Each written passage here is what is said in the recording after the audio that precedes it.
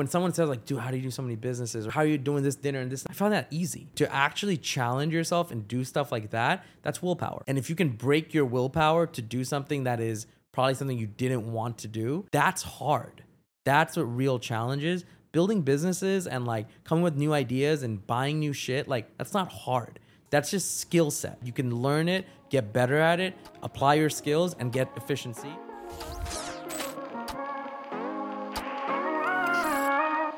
Ron Shah is the co-founder and CEO of Obvi, a health and wellness brand dedicated to making the most transparent products on the market without sacrificing taste. He's also the co-host of Chew on This, a fast-growing media company focused on CPG and e-commerce growth, and an active advisor to tech companies like Parker and Finaloop, among others in the ecomm space. In this episode, we cover how to manage stress as a founder, the importance of generosity while networking, turning hobbies into companies, and committing to projects over the long term. Welcome back to episode 19 of the Turning Pro podcast. Today we have Ron Shah, the founder and CEO of Obvi, joining us today. Thanks for joining, Ron. Thanks for having me, guys. This is the dopest setup ever. I love it. It's come a long way from when we first started this. The early days. Okay, I want to start with, you run a podcast. Yeah. That is, I think I first heard about it a few months ago and then started watching eps. And I was like, this is not only impeccably done, but the guest quality has gone up significantly. It has. So walk me through on the other side of the microphone. What have you learned? What are you excited about? Yeah. I think when it comes to podcasts, I think one of the toughest parts is like you can launch really well, but to maintain quality and like retention of your viewer, right? You almost have to treat it like a business too, even if you're monetizing or not. That part has been like something we've had to really dive into, because when you start to go into the analytics of like, wait, this episode got a huge drop off here. What was the topic? Right. And we're like kind of piercing out different data points of like, okay, cool. Things like that. Maybe we should move to another part or whatnot. So when you start, you kind of have all that hockey stick energy kind of saying like, all right, it's going to be sick. It's going to be fun. It's amazing. This is the best. I'm not to cut you off. This is the best thing that anyone that has come on here has said to us yet. Tactical advice. Yeah. We learned it the hard way, where it was like, we got one episode where it was like, all right, we got a few thousand views and a few thousand listens. And the next one got like 400 views and like 300 listens. And we're like, okay, we need to like look at the data here. And it was like, we just had a topic that we talked about too much. And it was like, you can tell the listening drop off and the viewer drop off. So I think what I think we learned is like, you can't expect a listener or viewer to behave the same way every single time. And so you almost have to think about each episode as a new pod, like you're just launching. Even how you kind of do the clips and post about it, and like how we talk about each episode, like it's almost like, hey, this is our first episode. Like that energy, you have to bring it each time. I think that's what we've learned, and it's exhausting. I think exhausting is the right word. Yeah. Because I think this is new to us. I mean, you have more experience like on camera, but every single time, like all the podcasts I love listening to, they bring the energy every single time. And it's funny because sometimes I talk to friends of mine that run podcasts and you see them working and they're quiet. Yeah. They're focused, completely different demeanor. Yeah. And then when you go on camera, you got to bring the energy, right? You have to. Because it's entertainment. Yeah. And so walk me through that. How do you keep up that energy? Yeah. I think the one piece is, and I'll actually compare the two seasons. Season 1 was just Ash and I talking about business building. And I will tell you, like halfway through that season, the energy pace was hard to keep up, because you're just like, all right, it almost felt like at some point a job of like us discussing our business, which you kind of do other things from your business to get away from business. So when we had to kind of go deeper into our business, it was like, damn, this is kind of a lot. Season 2, when we did guests, that energy I think naturally comes because we did what you guys are doing. We required people to come into the studio. I hate this remote bullshit. Sorry.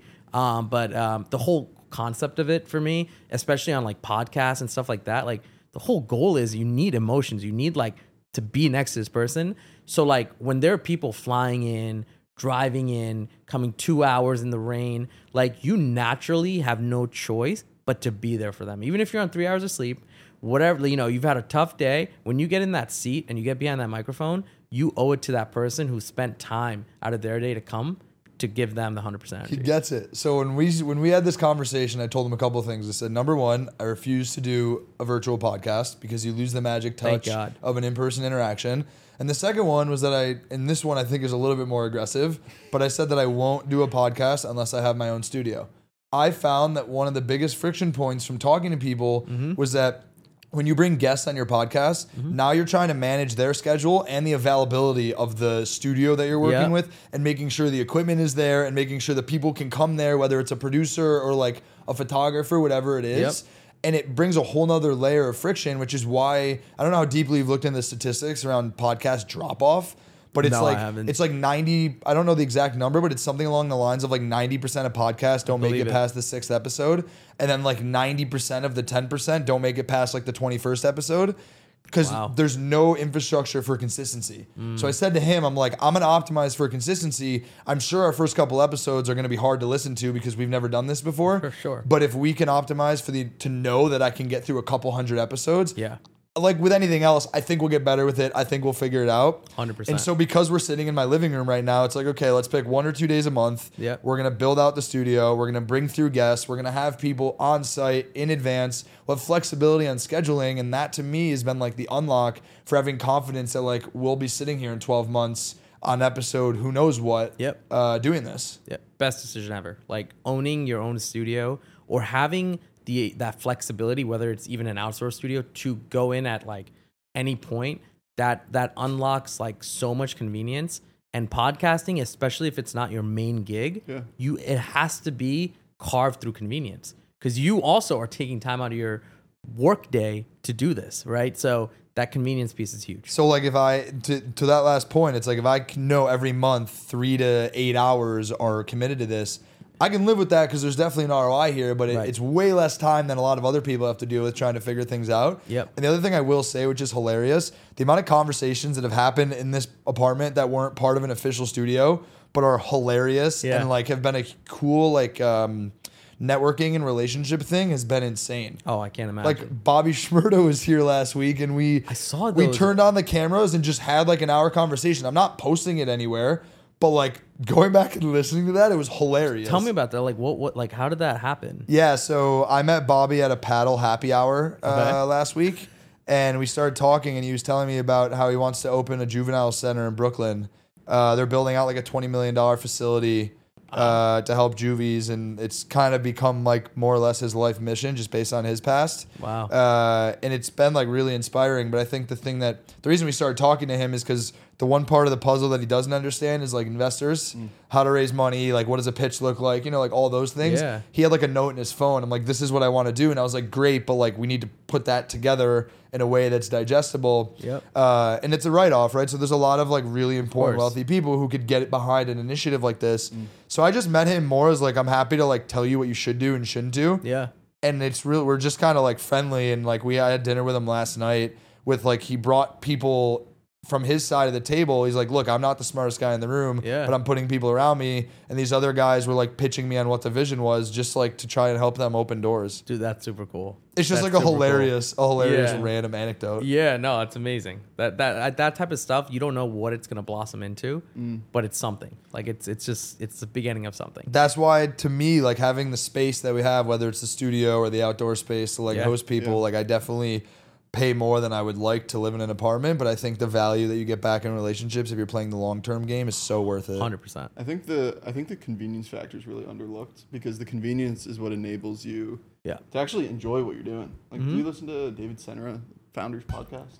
I don't. I don't. He talks about Novak Djokovic, like tennis player, saying like, "Why are you so good?" And his response was, "I just love swinging the racket." Yeah. It has nothing to do with fame or money. You can do it forever if you just like the basic like day-to-day of it. Yeah. I'm sure that's why we all love building businesses. You got to just enjoy the day-to-day. And I think with podcasting, because sometimes there's so much logistics around it, if for this we're all going somewhere else and we had to double check producers and dates and this, it would probably impact my enjoyment. That's right. Of just like the reason that I think we're going to do this for a long time is because I just like this is very fun and very rewarding and energy giving. And the minute that it starts getting really complicated, it's tough.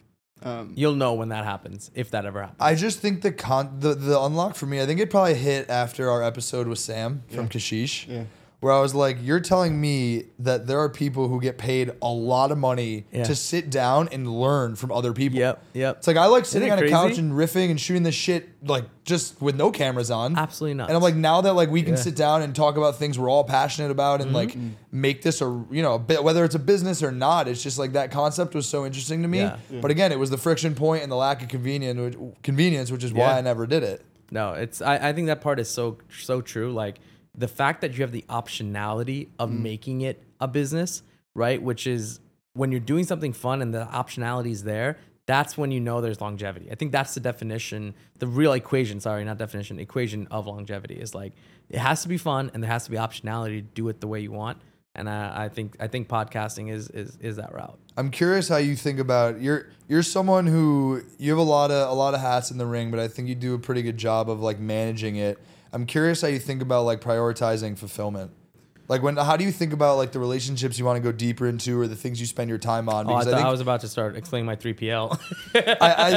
I think you're someone who gets pitched probably 100 ideas a week, and obviously you only have 24 hours in your day. Like how do you think about that? Yeah, no, it's I think it'd be pretentious if I told you I figured it out and this is the right way to do it. I'm still an opportunist at heart. So there's one thing that I haven't stopped doing no matter what age or time in my life it was, which is I open every single message. So whether it's a DM or a cold email reach out or a cold LinkedIn message or a Twitter DM, even in like where they put it into junk, I'll still go through it. I love that. And because like, I believe like there was a time where we tried to hope that someone would read it, and we had good intentions. So there has to be someone on the other side doing it to kind of with me. And what I realized is when I kept that consistent, I've found some of our best opportunities when I've done that. And it's like, okay, if I keep that part there, and then I just become a little bit more intentional with, all right, now here's where my skill sets are, right? So like if you have opportunities and you figure out your skill sets, that's where I think you can derive your intentionality. And I think until you've developed your skill sets, though, I think everyone's lost. I think everyone's wandering and just like, oh yeah, I'll do this. I can hustle for that. I can do it. You're a hustler. And I think you move into becoming less of a hustler and more about like, okay, I know I can do this, but I do this better. I'm going to put my time here. So I think it's like development that just comes with time. I don't think there's a way to do it tomorrow, if that makes sense. Yeah. No, I think something you said that was actually a light bulb moment for me was the mental model where I started saying no for the first time. Yeah. Right? Because like you're the young aspirational entrepreneur who wants to do this and this and this, and you have the shiny object syndrome. But when I feel like I felt myself leveling up when I actually had the like maturity to walk away from an opportunity, despite the fact that it might have been interesting, because I knew that like all things considered, it wasn't the thing to do for me. And 3 years ago, like old Ben would have jumped on everything and just like tried to make it all work when we all knew it wasn't going to. I think a big part of that too is learning to trust like your initial gut instinct on an opportunity. And a big part of opportunities, it's just people, right? Like we met through a LinkedIn DM. And there's some, just over time as you hone that intuition, immediately we got on a call. And it wasn't even a question of it's just like, we're going to work together in some way. Yeah. What's it going to be? Right? And when you can really trust that, or even when we were DMing, and we hopped on a call, even before that, I was like, there's just I trust this person. That's what my gut says. And we're going to do something together, whether it's going to be in 2 weeks or 5 years, whatever it is. So I'm curious from your lens, you have a lot going on. And a lot of opportunities coming your way. Yeah. What does your filters look like in terms of, is it just people? Like, I just trust you. Like, I want to do stuff with you. Yeah, it's a good question. So I will actually, I don't think I've ever told this. I've never said no to anything. What I say is, right now, I don't have the capacity, but let's do this. Let's put something on the calendar 3 months from now and update me where you are, and I'll update you where I am with my time. So I've never really said no to like an opportunity like that, but I kind of push it off. Okay. And I think what pushing it off does, it lets me feel like I've fulfilled some part of that like inner child in me of like, damn, I kind of just want to like give people a chance. I want to work with everyone. Right. But I don't have the time just now. So I keep that box open. Now, some would say that's probably cruel because it's like leading someone on. But I can't get out of that.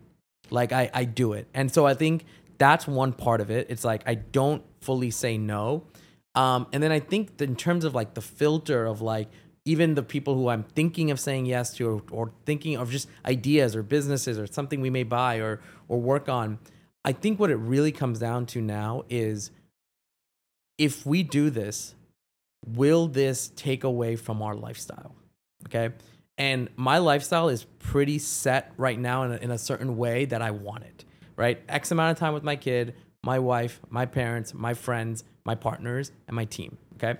That's my world. So if my lifestyle is set a certain way and I'm going to consider doing something new, okay, the first thing I'm thinking about, and I'll write down, like I have this huge billboard in front of my desk that's just like, how many hours will this actually take, right? And what do I, guesswork, best guesswork and gut. And then saying, okay, will this affect my lifestyle? And if it does, you will instantly find at some point regret, right? And at some point, something else will get affected. So I think that's like been the biggest exploration. Even like this like agency talk we're talking about, right? It's like, I need to work on it with someone who knows how to do this, because if I do it myself, then I know I'm going to take away from my lifestyle, because then I have a learning curve, right? So it's like, I think that's how I've been looking at it, is I kind of like how things are, and I don't want too much to change, but I don't want to say no to too much. Where do you find, like, if you had to articulate what fulfillment means to you, what would it be?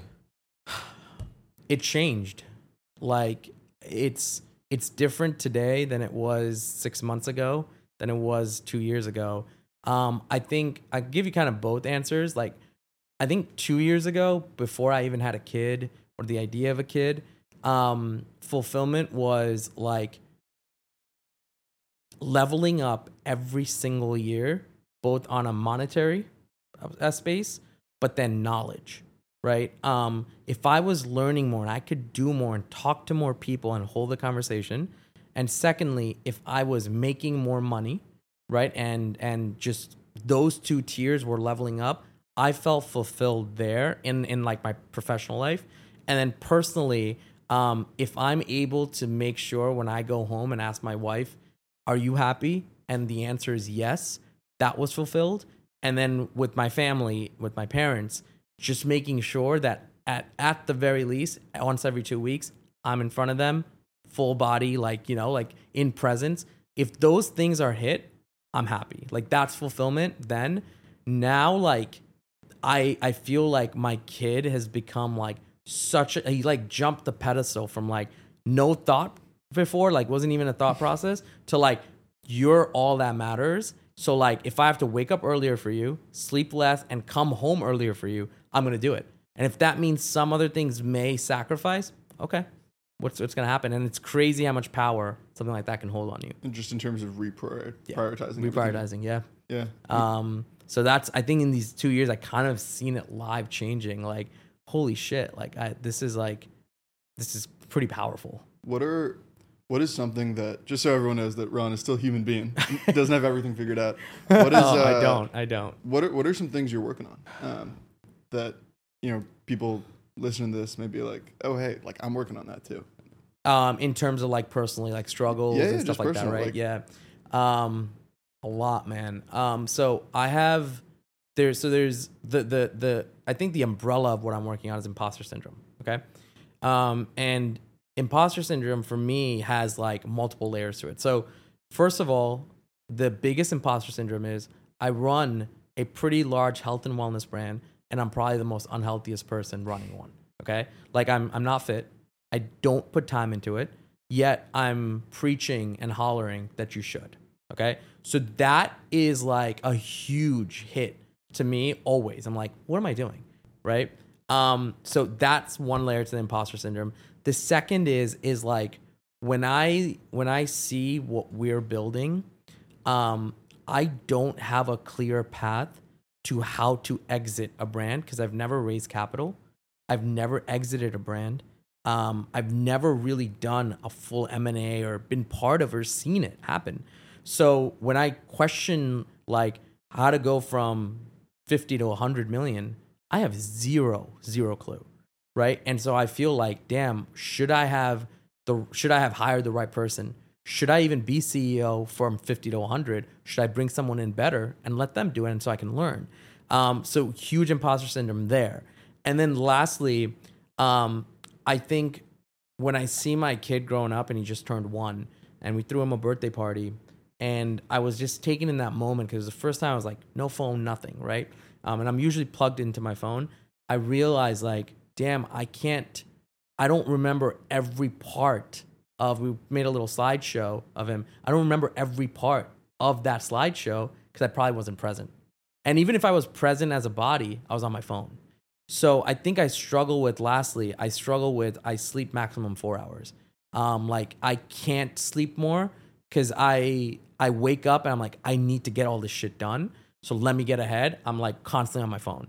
And like I struggle with knowing that's so bad for me. So imagine someone unhealthy, works too much, can't sleep, but is kind of encompassed around all of the things you should be doing, like health, wellness, taking care of yourself, all that shit. I see it all, I consume it all, but I don't do it. So I struggle with so much to unpack there. I was like making mental notes for like part 1, 2, and 3. I'm going to start with part 2 first because I think it's the one that doesn't require as much long form conversation, which is I think that the best advice I can give is like one of the best pieces of advice I got was like make your A's A pluses and find someone else to do your C's for you. Like there have been brands who've exited before. There have been M&A transactions.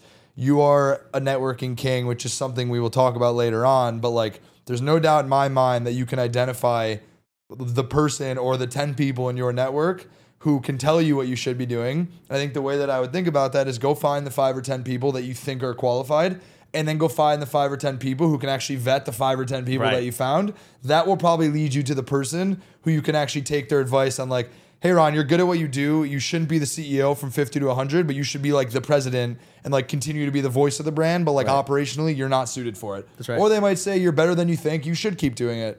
So my advice for the second one is like put the ego aside and go find someone that like has been there, done that. Because I think that exists in most. It's very rare now that like someone's doing something that no one else has ever done before. Yeah. So that's number 2. To your first mental model around the fitness piece, my question to you is why? Yeah. Because and this is where when you guys bring up like how do you do it or like and in the most non-egotistical way, the way I do it is the sacrifice of not caring about myself. So the why is if I do those things, I will have to sacrifice being able to do all the other stuff. So and it my hasn't challenge, hit me enough to like. My challenge to that is like Elon Musk and Mark Zuckerberg can find an hour in their day to go fight with Lex Friedman. Yep. Like, I would love for you to like challenge yourself to do that. I think I was someone who was similar to that. And I know we've talked about this so many times already, but have you ever heard of 75 Hard? Yeah. So I did it for the first time a couple months ago. And I would say 75? That was, full 75. Wow. That was the most productive 2.5 months I've ever had in my life.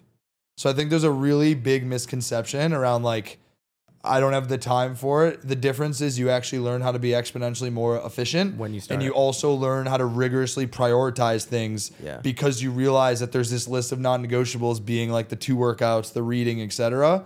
That force you to just elevate yourself in the other areas. Yeah. So like I find it very hard to believe that if you tried something like that you would wake up 75 days later and be like, my business is in the shitter, like all my relationships are out the window, my wife is mad, blah, blah.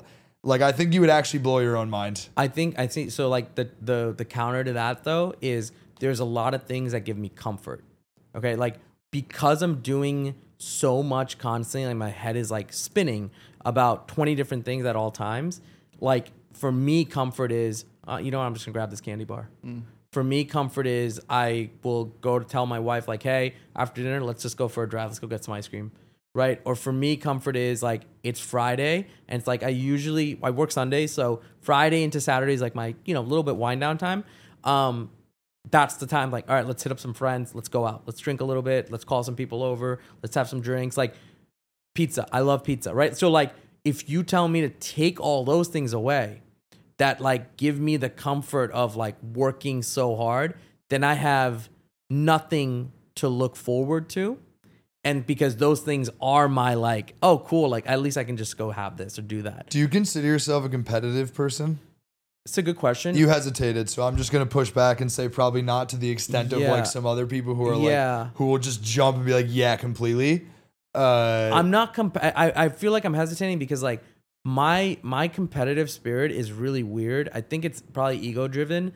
My competitive spirit is like, if you can do something, if I really wanted to, I probably can do it too. The only reason I asked that, and again, I think this is a personal experience, is like one of the things about the challenge for me that I was able to complete it was I find a lot of success in gamifying parts of my life in the sense that like I don't want to let myself down. Like the thought of, for example, getting through 73 days and then failing on day 74. Like I can't fathom that in my own mind, which is why it would never happen. Like he knows this. This is like crazy person behavior.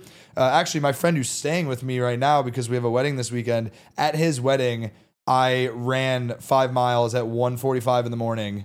Before we woke, I basically ran at 1:45 and then woke up at 6 and did my second workout of the day because I had the full day of like I was a groomsman in the wedding and I literally didn't have another moment of time to do it. So I did something that's psychotic, but it was the gamification of like in my mind I'm not getting to day 74 and like failing at something like this. See, I find that's why I don't find myself. I find that stuff so unbelievably hard. Yeah. That like when someone says like, dude, how do you do so many businesses, or how do you have like how are you doing this dinner and this? I found that easy. Yeah. Like all that shit's easy, man. Like to actually challenge yourself and do stuff like that, that's willpower.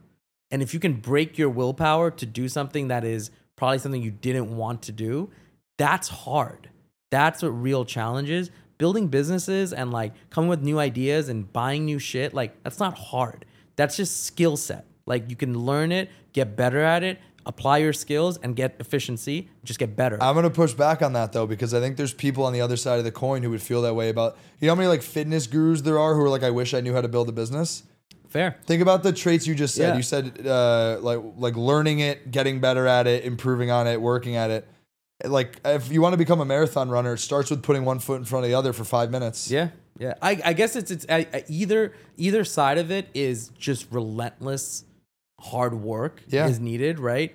And I think where my challenges becomes is like, because I put so much hard work on this side, I want comfort when I want it. I think the self-awareness is, no, I actually do respect the self-awareness.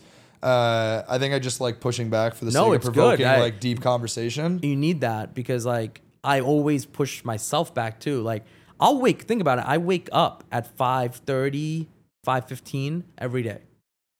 I could literally do I can get into a cold tub. I can go for a workout. I can eat a really good breakfast. I can do those things, but I choose to be there on my phone and just build.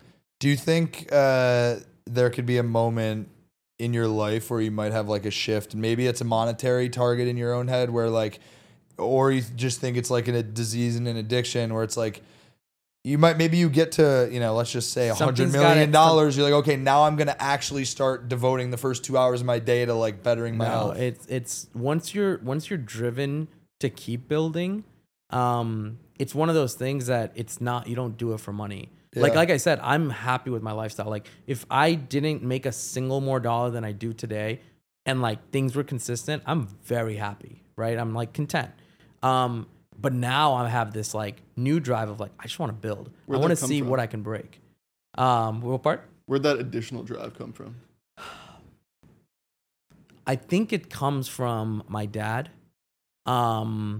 Where like my dad's 60 years old. And he is the global CFO for a company called Ernst & Young, which is the largest accounting firm. You want a fun fact? Yeah. I gave up my job at EY 12 hours before my first day. Did you? Really? Yeah. Before your first day? Yeah. What, 4? I was like, I'm not going You're in the not corporate going world. in. Wow. It's a betrayal to Ron's family. Yeah. Yes. I actually had a meeting with the CEO, Carmine DeCipio. Okay. Because he's a Colgate grad, which is where I went to school. Wow. And long story short, I was like building this concept during COVID that was like giving back to the community, and had a meeting with him about it. No way. And then I was like, I can't. That's crazy. But anyways, not to cut you off. I haven't heard phenomenal. EY in a while, being in the startup world now. And he's like at the top of his game, but like constantly is doing more. Mm-hmm. Like he's helping people. He does charity. He does all these things that he doesn't need to do. And you're just like, when you realize you're doing things you don't need to do, but they're going to improve something. They're either going to help something, you'll make money out of it because you have to value time, but they're going to help something or someone. That's when you realize like that's drive, because you don't need to do it. So I think it came from him. I was an accounting major too. I worked at Deloitte and stuff like that. So for me, like it's kind of was fostered that I had to like do what he did, but faster, because then that's making him proud, right? So like I think it was like fostered in me of like needing to be like that. And then I think it just carried it to wherever I went. I think that line that like kids are just echoes of their parents. Yeah. I think for the longest time, myself and a lot of my good friends, when we talk about it, try to ignore that like we're truly just echoes of our parents. Yeah. But almost everyone I know at some point comes to terms with it, usually in their 20s or 30s. I agree. Yeah. I agree. So if you have that kind of like relentless nature fostered over time, was there a moment where, this is why we call this turning pro, was there a moment where that kind of like potential relentlessness was inside you and then it up-leveled in some way? Yeah. So, it was really cool. So I don't know if you guys know where I worked right after Deloitte. So after college, graduate accounting major, worked at Deloitte Consulting, and then I got a job as a controller at a startup supplement brand called Shreds. Okay. Shreds, if you look back in 2012, was one of the fastest growing supplement brands based in Jersey City, okay, which is where I was living. And what was really cool is it was ran by this guy who was on the Jersey Shore, Arvin Lal. He was kind of like an ex-TV person. But anyway, started the supplement brand. And when I started there, I was just a controller, but I was 22 years old, right? Why am I a controller? But I had to learn. And I gave up my comfy corporate job to the point where I had to get my dad had to come and meet all the people at Shreds and said, I'm going to let my kid take this leap of faith, so you better not screw up his career, right? So anyway, I started doing that, and what was really cool there was everyone had to live in the same building. The office was on the penthouse, okay? And everyone lived in the same building because you were required to work 2 shifts. So you come in 9 to 6, you go home, shower, eat dinner, come back around 9 p.m., work till 2 a.m., 6 days a week. Saturday was the only day off. When I did that for 2.5 years, I almost didn't know people had another choice. It was after college, it was the only world I knew. So when that kind of happened, that was my like minimum line. Like, okay, you just got to work this much. That's the normal. Yeah. Right. And then when I realized like, okay, I started an agency after that. I started that and I was like, okay, cool. I can kind of flex this because I get to choose what the output can be. That's when I like, okay, that's kind of cool. So I was kind of calm in the agency. And then when we started the brand, I think that's when it leveled up. It was like, wait, this is 100% yours. You can literally outwork everyone and literally win. That's when it was like, okay, why wouldn't you just work your ass off? Like, whatever your goal is, doesn't matter for what, if it's money or fame, whatever, you can literally choose how much you worked to get your output. And I think that's when it leveled up. I think the moment for me was just the thought of like, if you're going to work 60, 70, 80 hours a week, you might as well do it for something that you have ownership of, where you can see outsized returns in some fashion at some point. So true. Like I don't think there's anything wrong with going the corporate route for a couple of years. I didn't make it there, but like I respect people who do it. But I'm a believer that like if you need to figure something out or learn something and you're a good problem solver, you're going to figure it out. And if you're not going to figure it out, you're going to find the person who's going to help you figure it out. That's right. So I think the notion that I was stuck in for so long was like go there for 2 years, learn this skill set, and then all of a sudden this skill set is going to be the exact thing you needed to do your next thing. But I don't actually think that's true. I think you learn how to learn, which is really the empowerment to solve problems. But I think if you're driven and you are intellectual, you will figure that out anyways. Yep. Which is the moment when I was like, I'd rather just go problem solve now instead of wait 2 years to then solve the problem I've always wanted to try and solve. I couldn't have said that better. Like, I think that's so true. If you can invest that time in yourself, I think that's where it sometimes does trigger me when I see people choosing that path, but then not going 100% in it. Because it's like, wait, at some point, you clearly saw that maybe it's not working out this way. And I think that's the difference between like being relentless and kind of just testing it out. I don't think you can jump into this to test it out. I think those are the people that fall into that statistic of 90% of businesses fail. It's because they're testing it. If you're just carving out a little bit of time, you have to say that little bit of time you're doing, you're going all in. Yeah. And that's the difference. When did the scope of what you're doing, both at Obvi and now on the audience building side as well, on the creator side of things, when did that kind of just smack you in the face? Like, wait, this is working. Yeah. And you can kind of see, early stages of a company, it's kind of cloudy. Like, you're not sure how big it can be. Yeah. And then all of a sudden you wake up and you're like, wait, there's a path to like 9-figure exit. There's a path to like a serious creator life. Tell me more about that. Yeah. So I think with Obvi, right? I think I'll cut up both sides, but with Obvi, when we realized like we got into our nationwide vitamin shop first, and this is like a year and a half into the brand, and Vitamin Shop told us like, hey, you guys are the youngest brand that we've ever taken in. So we're like, okay, cool. There's something there. And then I think that we kind of rode that wave to like 20, 25 million. And after that is when we kind of heard about Walmart. And Walmart process takes 9 months, right? From when you find out, get a meeting, this and that. When we found out we're going nationwide with them, that's when it was like, okay, this has to work and get to the finish line. Now what we just have to figure out is what team is going to do it. Is it us? We have to find out how well we execute at Walmart. If it's not us, who is it? Identify that quickly and move on. So I think Obvi was that. On the media and like the kind of dinners as a service business we're building and this agency thing, that's I think when it started was, I remember it was Ash. He had told me like, dude, join Twitter, right? And at that point, Ash had like 1,500 followers. He's like, yo, you can like share things here and get followers and stuff. And it was like a year. I think I joined Twitter a year and a half ago. No way. Yeah. Wow. It was a year and a half ago. And Ash was like 2 years ago. So it was like relatively new. And I joined and I had dropped a thread on like finance and just like literally wrote what my daily work was, okay, of like how I process Obvi to be a negative cash conversion cycle. And it blew up, okay? And it blew up to the point where Parker had reached out and said, hey, we got a ton of leads from your thread. Let's set something up. And that's what it was like, wait, it can't be that easy.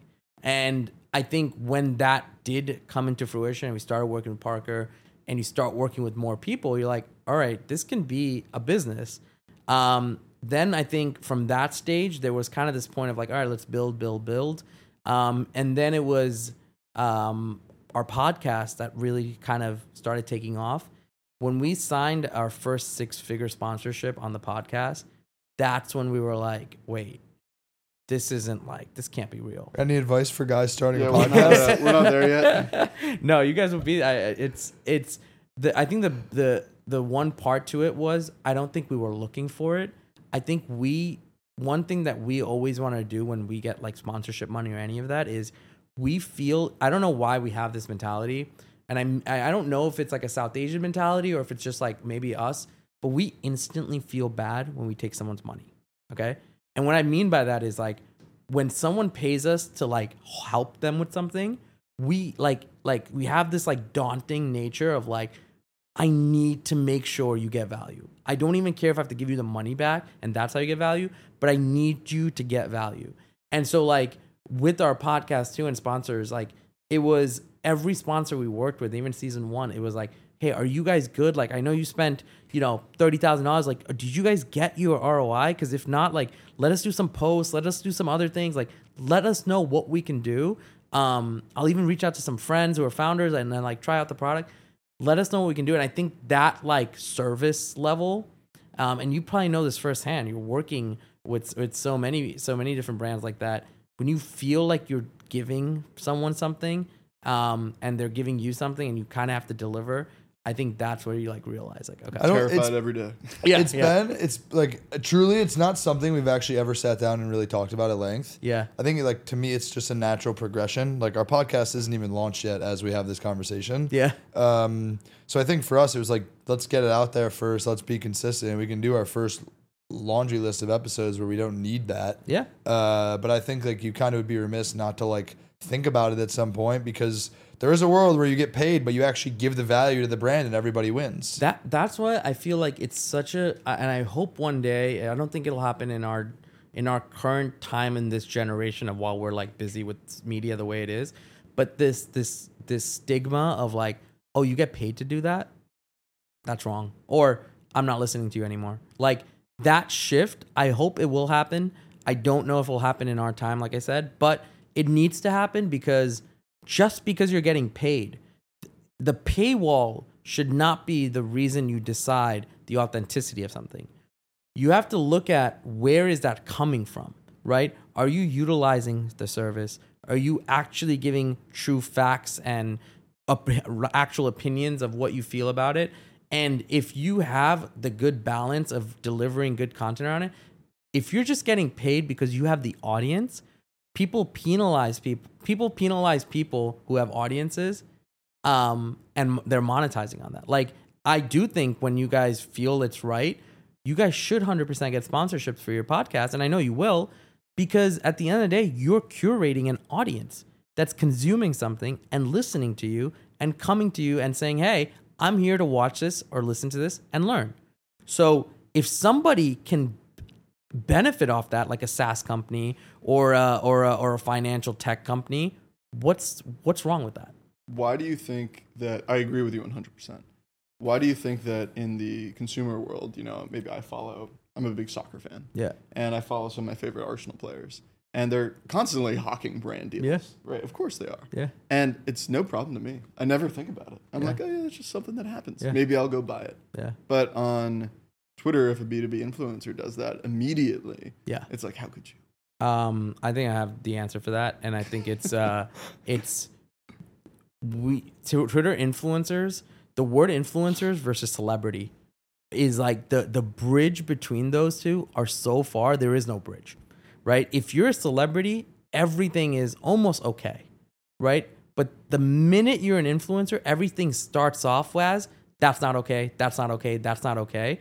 So you're less like, well, how the hell am I supposed to make money? That's why I use the word creator. Yeah. It's ambiguous, and that's probably it right in them. This. It sits so right vague. In between that. It's so vague, but it's no, it's real, dude. Even with like the birthday series thing, like telling people you work with influencers just like sounds. Ugh. I don't know if condescending is there's just like a bad like connotation around it. It's not even bad. It's horrible. It's horrible, but like it doesn't need to be. But the problem is that like. Yeah, but the problem is that like multiple types of people just get blended into one category. Yeah. And then it blurs the lines, and then people draw from their own personal experience. Yeah. And they are making sweeping generalizations that will then naturally impact other people who shouldn't have been negatively impacted by it. The other thing that sucks about this is like when you're looking at even like celebrities and stuff, the one sponsoring the enterprise class almost gets no hate. Versus like if you look at SaaS and our D2C space, they themselves also get hate now of like, why are you working with this influencer? Why are you doing this? Why are you sponsoring this? It's like, well, how do you want them to build their business? They need audiences, right? And it's not like they're creating Ponzi schemes or, it's like real product that they're trying to get into the right people. And there's audiences that are consuming information. It's like, it's a very, very good point of what you're saying. Like we don't criticize this group because it's so celebrity and it's so enterprise, and we're like in this like almost poor economy where it's like you're gonna get like it's lose. So it's like do what you can before you kind of get shut out. I also think there's a perception associated with like the magnitude of the eyeballs, but the misconception for uneducated people is that like you or one of the other thought leaders in the space who might only have 5,000 followers, you might have 4,000 consumer brand founders versus me just going to like Kylie Jenner and giving her money because she's got 100 million. Probably 50 of those are people that I actually wanted to see whatever the thing was. So I think that people get less respect, or they're like that they're not an influencer, or they're a bad influencer because they have less people. But like in the definition of an influencer is like, are you influencing someone? Yes. Not how many people are you influencing? Right. Like if I have 10 people, if I have 10 followers, but I know that they're 10 B2B SaaS companies that you want, and you paid me to influence for you, like it's still objectively what you're looking for. It's just perception is always different. 150%. We had one of our guests was the founder of Jolie, the showerhead. Showerhead. That's in my house. Yeah. That's it's positioned as a skincare company. He said something about influencer marketing, which was kind of blew our minds, and it's nothing spectacular, but it's the way he thought about it. The one question we had asked him, he's like, how many followers should you have if you consider someone an influencer? He's like, 1. And I'm like, what do you mean? Like, what's your like minimum threshold? He's like, if you have 1 follower, you can influence that person, and that's a sale for me, and I will actually make an ROI on you. And I'm like, technically, so like even if someone has 200 followers, you'll give them a free Jolie. He's like, if they have 200 followers or 300 followers and they get 150 story views and they get enough impressions, they probably have more affinity to impact people than someone with hundreds of thousands of followers that have a little bit disconnection. So he's built his entire thing off nano influencers. Right? That's such an important note. As someone who just started making content within the last couple months, I saw that on TikTok, right? Well, the TikTok thing is very new. That's more of a bet with a friend of mine. Yeah. I bet him. Basically, I have to Venmo him $50 every day for 30 days if I don't post on do TikTok.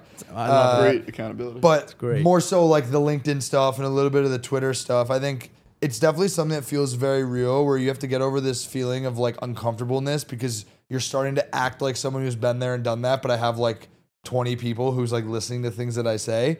But it's, you had your first post somewhere. Like everyone had to go through that. You have to. So I think that there's actually a ton of people out there who would love to be more consistent in terms of creating, but that judgment is just the thing that stops them from doing so. And it took me I'm probably 2.5 years behind what I wish I was. I've been exposed to the space, have had relationships in the space, but have always been scared to get started. And for whatever reason, I finally had a moment where I was like, you know what, I'm just going to do it. It's only been, I've been like working on content stuff for almost a year. I've only been posting for like weeks at this point, and it really has been life-changing, even just from like a relationship perspective. Not like a sheer quantity and audience, but there are what triggered that first day though? Like there had to have been a day one that was like, I'm just going to do it. I don't actually know if it was so much there was a moment that triggered it versus I wanted to ensure that whatever jump I made into the space, and by space I mean content creation, that was synonymous and cohesive with like the personal brand I wanted to build and the professional brand that I wanted to build. And I wanted to make sure that it was set up in a way where everything I was working on I could do for the next decade. Like that. So like something that a lot of creators do that I didn't was like, and some of the biggest creators in the world will say, just turn on the camera, just hit record, just post the thing, just say the thing. I didn't do that. And it was because I wanted to be sure the angle that I took was something that I had a lot of conviction in and I was comfortable in. So I know that I can keep doing it. For better or for worse, I don't know, but I feel like I'm in a place now where I'm very happy with the things that I'm doing and it doesn't really feel like work, so I enjoy it. That's amazing. Yeah, I think even like when it came to content for us, like even doing the podcast, so much of it is like you're either a planner or like you're literally the other opposite spectrum. And I think where people get caught up is trying to be in the middle. Like I'm going to plan a little bit and then like they'll even start, but it'll like stop very quickly. And I think you have to either turn on the camera and just do it today, right now, this moment, or you just have to fully execute and plan it. We're like you too. Like we planned every episode, like down to like every word that we were going to say. Even for season 2, episode 3 in season 1 is when we started vetting out guests for season 2, talking to sponsors, this and that. So it was like we've gotten ahead and very similar to kind of your process there. Right now you're working on the podcast, you're running this very fast growing brand, omni-channel too, not just D2C. You work with a bunch of software companies. I'm sure you're cooking up a lot of other stuff. What is the value? We've talked about this a bit right before this. What is the value of being easy to work with? Not just a good person, but easy to work with. I think that's really undervalued in this ecosystem. So well said, and such a good point. I think it's like when it comes to, again, you kind of put on the top all the opportunities that can be there, right? And you look at those opportunities and you look at all the people that can fulfill those opportunities or be good pieces to it. And I think where we all have a duty is, one, truly, first of all, giving the respect at acknowledging the opportunity. And then number two, if you're going to do it where the person that brought the opportunity to you gets kind of first right of refusal, where they're like fully, like you kind of have to give them more than you're going to take. And I know that's like goes against the time value concept, but I think if you go that route, so much more opens up that it actually fills up what you lost out on. I don't know if that makes sense. Like when you invest that initial time into, like, even if it's at a loss, but you do it being a good person in the right way, what comes out of doing it the right way fills what you lost out in the beginning stages. I think especially in the ecosystem that we all operate in, both on the consumer and B2B side of things, because it's such a small world, and word does travel so quickly. Not only obviously having a great product that delivers ROI, as we've talked about, and being a good person, obviously table stakes, but even conversations we've had of like, you know, I actually may not do that deal because maybe seems like a great person, but a little difficult to work with. Yes. And that really matters. Big and time. It can completely impact like a trajectory of a business happening or not. Yeah, I think we live in the world where I don't know when this happened, but there is this world we live in now where money is not the main driver, right? Like it is a big piece still. It is still the framework, but you not live in a world where like just for the sake of making money, you'll just do something that you don't want to or that you can't stand behind. I think like we're in a pretty powerful place right now as a creator or builders where like we get to be picky. And I think because we got that, we got the opportunity to be picky, we also now have the need though to be good people and like do things right because we're being picky, and we have that. So, you know what's interesting to me as I sit here and listen though is that I come from the SaaS side of things, you come from the agency side of things, and you come from the brand side of things. So the way that all of us think about relationship management or opportunity cost of getting in bed with someone is so different. I think you also raised venture, so yeah, but but I'm saying in terms of like just working with someone. Agreed. It doesn't, the core value of that still holds true of like there's people who I don't want to work with or do want to work with, etc. But I think the implications of one relationship for me versus you is very different.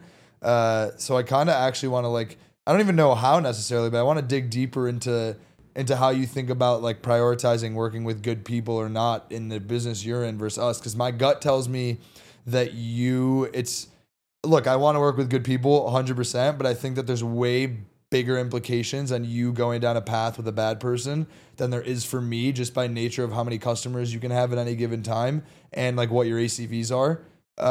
So I think that actually has a huge impact on how you think about it. I think I think you can only learn the lesson when you fucked up before. Yeah. And when you've worked with someone, as we've talked about before this, that is not fun to work with. And because when that happens, when you work with someone that is either micromanaging every step, that sometimes isn't a good person. That's happened. I think we've all dealt with actual bad actors. Again, there's something going on in their world. Yep. But when that happens, at least just speaking from Verbatim's experience, I'm going to have less fun. And so I have a lot of other people I can work with every day and a lot of other calls. And so I'm probably going to show up to this call, honestly, a little less energy. Yeah. It's just going to be on the bottom of my totem pole. And when I do that, my team's going to see that and mirror that. And then we're not going to show up as well. And we're going to be a little frustrated. Yeah. Right. And that's going to come off in our reactions.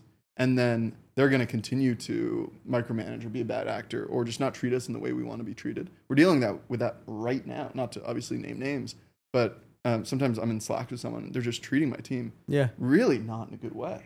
And it's because they're paying us money. Yeah. And it's like, you do it does not realize unlock the that right. we don't have to work with you. Yeah. And so we're going to cut the contract. Yeah. And again, you have to deal with these things to see that and know that you don't want to do that.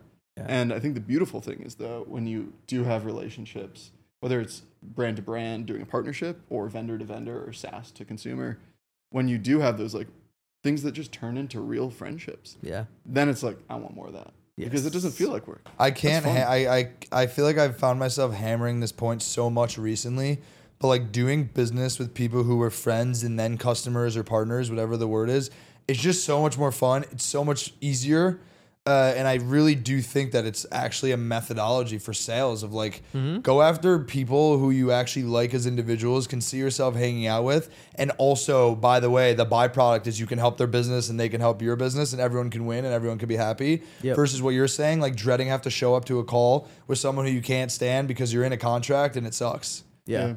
And I think the bright side of this is like when it does hit, it really is fun. That's like the whole point of business. Like totally. Us doing this pod. I think this is a good example. It's like we chose to do the podcast together. We get to choose the guests we bring on or don't bring on. And so the second we're in an environment where I'm like, I'm not having fun with this or I don't like this person, it's like, why are they here? Why did we bring them here? Let's never do that again. And I think when you're friends as well or have become friends, it also unlocks this really honest feedback. Yeah. Which is extremely valuable and underrated. Like we were talking about this with Rishabh at Fermat, Fermat Commerce for people listening.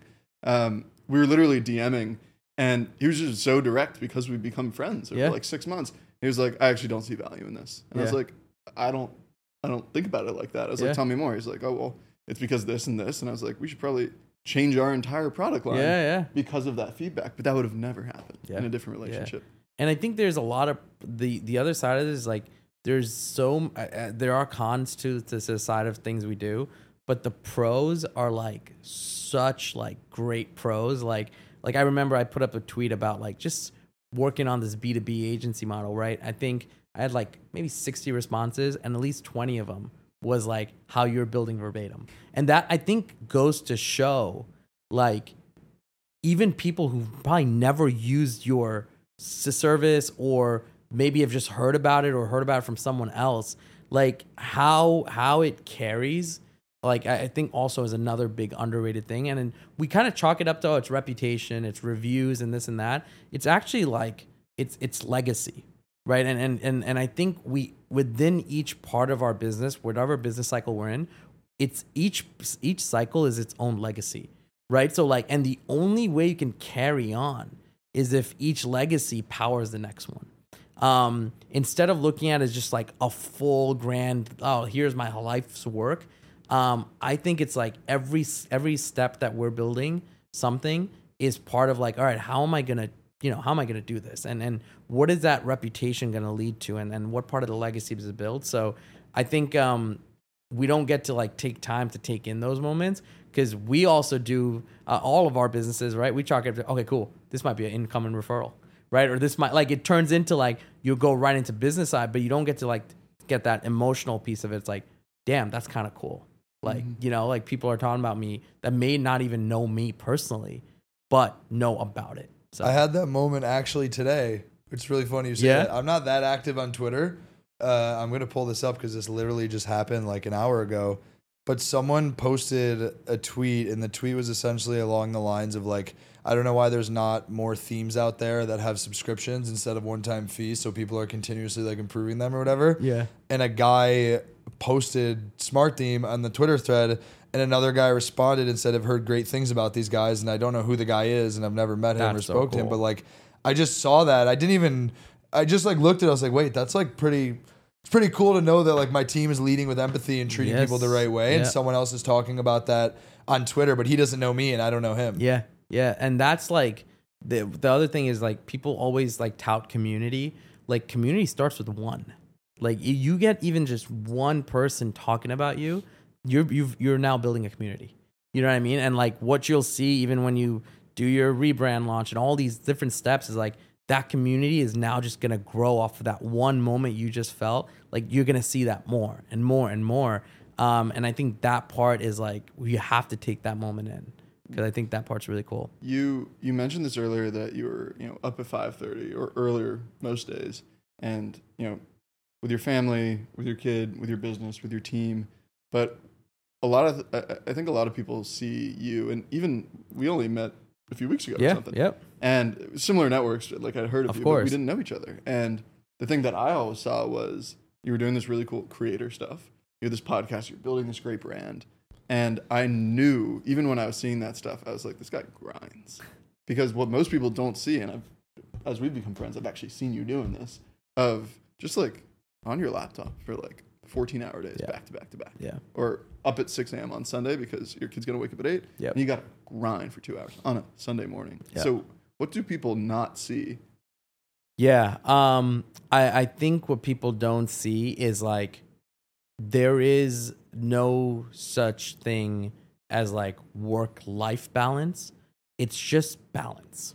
Like the balance is like it's all just one thing for me. Like I try not to compartmentalize like, oh, when I leave my office, I'm shutting down. Like I cringe when people say like I'm offline, like from 7 p.m. till 7 a.m. next day. Like why? Like what you build, right, and what you are working on. Yes, you should not be a robot, but if you can get close to it and still have a good life, then yeah, that's what you should do, because it opens up so much more convenience. Like I don't want to get into like financial freedom pieces, but because everyone it's so like subjective, but like I know because I put in the extra hours like on a Sunday in the morning when I wake up, like starting to like tackle my inbox, and then even like when I get home, I have this like time between before my kid sleeps. I get home around 7:30. He sleeps around 8. So I have like this half hour to 1 hour I spend with him, eat dinner with my wife for 15 to 30 minutes, and then back online, right? Just clearing up whatever's coming in. I know because I'm able to do that, I can have a full-time nanny, right? Which now gives my wife a ton of convenience and we enjoy our baby, right? I know I can be in a home in the suburbs and like build a life that has space because like I know my family needs that, right? Or like I can have my parents over and stay for a week, right? So like it's like those are the things that like I think they look as like oh, it's a lot of work or it's like even grind, but it's like it's actually just unlocking the utmost convenience that you want. And of course it's typically tied with money, but I think it's also it can earn back time because you don't have to worry about needing to get there because you're actually getting there as you're doing it. I think one of the interesting things about what you just spoke about, because this is something that I find myself thinking about a lot, is truly it's just perspective and aligning with yourself on like what you need and what you want. Because I do have friends who, they work. I don't want to use the word normal, but they work different jobs where it's it is a 9 to 5 and it's very stable and it's not as high stress. But some of those people are some of the happiest people that I know. Very true. And so like it's all perspective. I think the second you start getting exposed, so like part of being an entrepreneur is you hustle to, get in front of the important people and get the people who are going to help move your business. And then when you get in this rat race of being exposed to what's bigger and what's better, that's when you start chasing that next thing and you always want more. But you see these other people who can actually like spend Friday, Saturday, Sunday not looking at their phone, truly happy and calm and at peace with themselves. Sometimes I look and I'm like, I respect that so much. And there's days where I'm like, I wish I could do that for 24 hours. Sure. And then I'm right back sitting on the couch with you guys like, oh, what did you do in your 80 hours this week that I know you weren't like with your family or like your baby or whatever it might be. Yep. And so I think having some of those people in my life just to keep me grounded or at the very least force me at certain moments to like take a step back and like think and breathe has been very helpful. Yeah. Because I know undeniably I'm going to be in this game for a while because I love it and it's an addiction. Right. But at the same token, I'm like, damn, I kind of envy this in some ways. Yeah. I think it's just a different reality.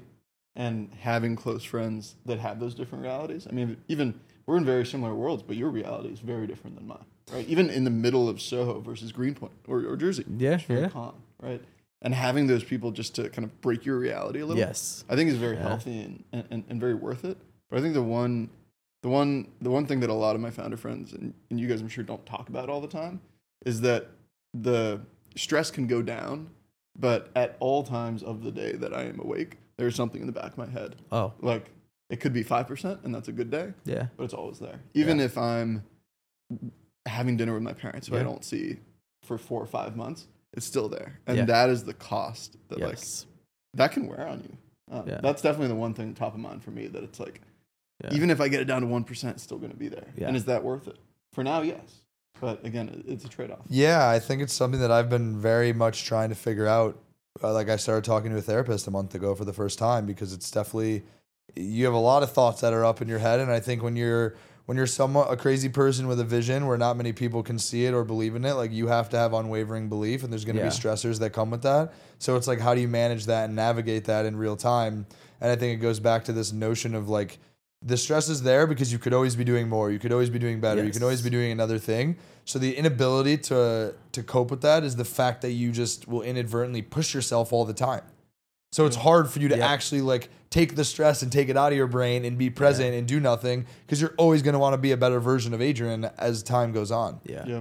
And there's there's so many different, like, I think the other thing is, like, every stage you get into, if you pick up a new client tomorrow, right?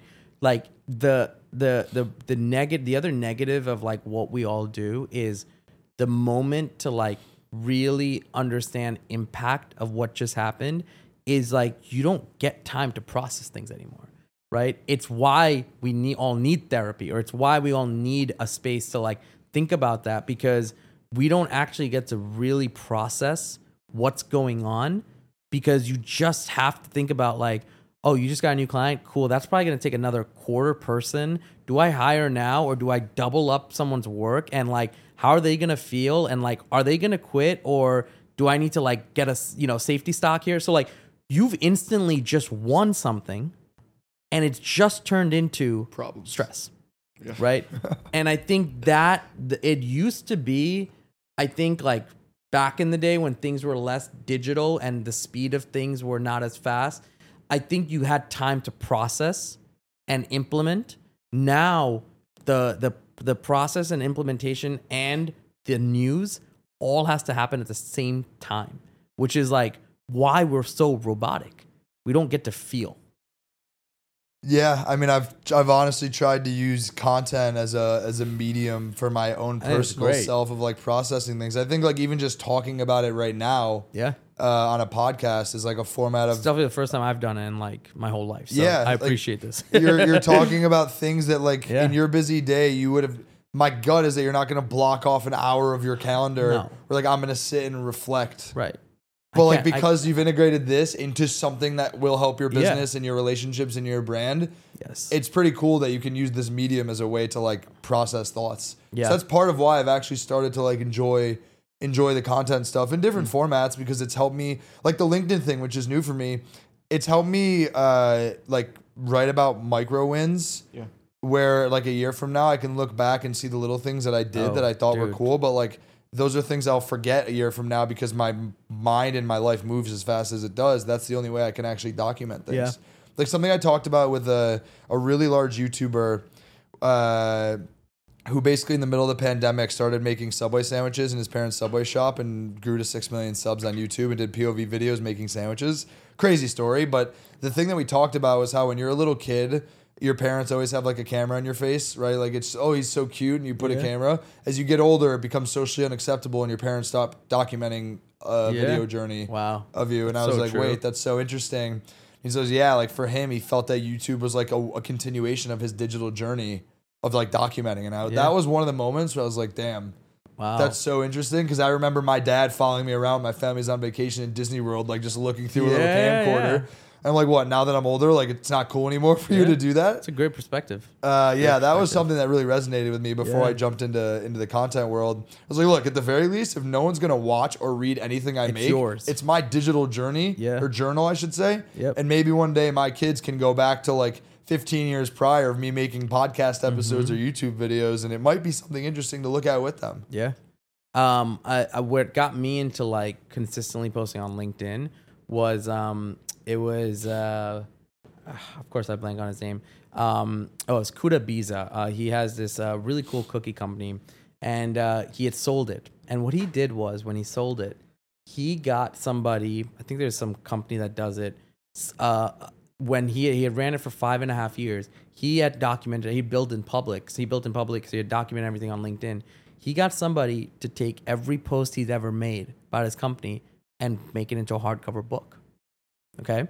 Wow. Each page, and it's brilliant. It's actually, I don't know why it's not even readily available for more social platforms, but he's like, I got to read after I exited, my take-in moment, because he already started on another business, my take-in moment was I got to read every page that documented my journey. Dude, I love that. And not even only on like the LinkedIn level, but I'm just thinking about the different channels I'm working on right now. But it's like, if I could stay consistent for 5 or 10 years, and I had someone who took like the 500 podcast episodes and pulled every cool moment, or took like the 500 YouTube videos or the 500 Twitter, LinkedIn things, and like was able to consolidate that into like a digestible format of watching my own journey. That's AI is gonna be able to do that. Yeah, that's really cool. Yeah. It's also zooming out. It's crazy that that's what we all need to break, to break the frame and like feel a win. They just like snap back into reality, guys. We were definitely dreaming we for need a few 5 minutes. years of memories to be able to feel something. Adrian's just looking at us. What the fuck are these guys going on about? Jesus Christ. Well, we need like serious therapy. I also just realized we're like 25 minutes over. This was damn good. Because we just went down an absolute rabbit hole. Bro, that was awesome. That was incredible, guys. That was awesome. That was the best one I've done. Like, it's so different. Thank God you didn't ask me, like, so how'd you start Obvi? No, like, we don't. We always joke. We always joke that we want to God. bring successful business builders on the podcast to double click into everything unrelated to how they built the business. That's good. That's what it should be. Like, that's what makes different content. Yeah. This is awesome. You want to look at the camera, let everyone know where they can find you, what you're working on? Well, thank you so much for having me on, guys. You can find me on Twitter at ObviCEO, Ron Shah on LinkedIn, and check out my pod, Chew on This. Hell yeah. Love it. Thanks for coming on. Thank you, guys. Thanks, Ron. It's awesome.